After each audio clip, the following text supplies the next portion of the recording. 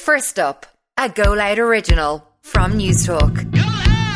Good morning, it's Monday the 25th of July. I'm Quisha Conley and this is First Up, all the news you need to start your day. On this morning's edition, Irish truckers call on the French and Irish governments to intervene after delays in Britain's port of Dover. Drivers warned to take extra care after heavy rain causes floods. And Irish Rail hoping to extend services from Dublin city centre to counties Meath and Kildare. First up, Irish hauliers are calling on the French and Irish governments to help get produce through to the EU markets. It's after 30 Irish trucks were caught up in a costly gridlock at Britain's port of Dover at the weekend. President of the Irish Road Haulage Association, Eugene Drennan, says delays like that cost time, money and reputation. He's calling on Ireland and France to agree a border pre-clearance area for Irish truckers. I actually recently met with the French ambassador and the president of Normandy, and I've looked for, and I must formalise it, that part of the ports of Normandy would be either virtually or practically dedicated as being Irish. And that would give us some leverage in both that we will be coming into a part of Ireland, it will ease the restrictions, that we will be deemed to be arriving into a little section of Ireland, and then we can go about our work.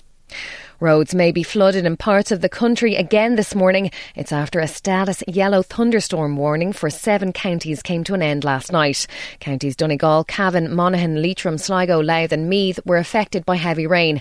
It comes after the northwest of the country was hit by flooding in Donegal, Derry and Strabane on Saturday night. County Donegal Inishowen Peninsula Councillor Rena Donaghy says the flash flooding was frightening. I live in the Inishowen Peninsula.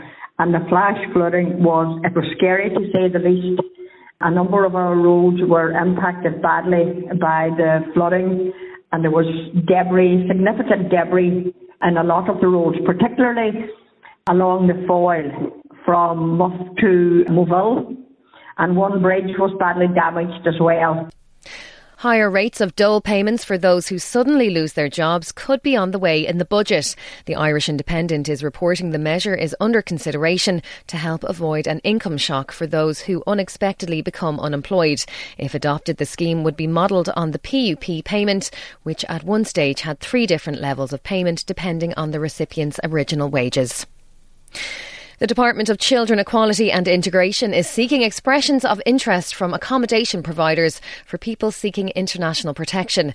The accommodation period is for up to 26 weeks. First Up's Ken Murray reports. The state, it seems, is under growing pressure to house refugees or persons seeking international protection. It is calling on accommodation owners who can provide beds, 3 meals per day and laundry services to get in touch. Accommodation offers will be assessed on the basis the facilities offered are clean, safe, within reasonable distance of Dublin and on the cost being sought. The deadline for expressions of interest is August 8th. More details can be had on the website of the Department of Children, Equality, Disability, Integration and Youth.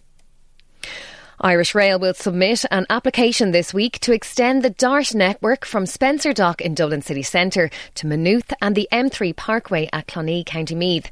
If approved, it will see a greater volume of passengers using the line in the decades ahead. Irish Rail's Barry Kenny says an 8-week public consultation period starts from next week. By lodging this application to An Bord Pleanála, it will allow this go through planning. It will allow customers, it will allow communities along the line have their say as part of the railway order process. And also we hope then give the green light to the transformation and expansion of the DART network. Myanmar has executed 4 political detainees, the first use of capital punishment in decades. 2 were democracy activists, including a former representative from Aung San Suu Kyi's party, and were convicted under the country's counter-terrorism law. The 2 other men were convicted of killing a woman they believed was a military informer. And a chess robot has broken a 7-year-old's finger during a match at the Moscow Open. According to reports in Russia, the machine grabbed the boy's hand after he played his move too quickly. The president of the Moscow Chess Federation was asked about the incident and said this, of course, is bad. And that's First Up for this Monday, the 25th of July. I'm Quisha Conley. Please start your day with us again tomorrow morning. In the meantime, you can check out all the news you need on newstalk.com.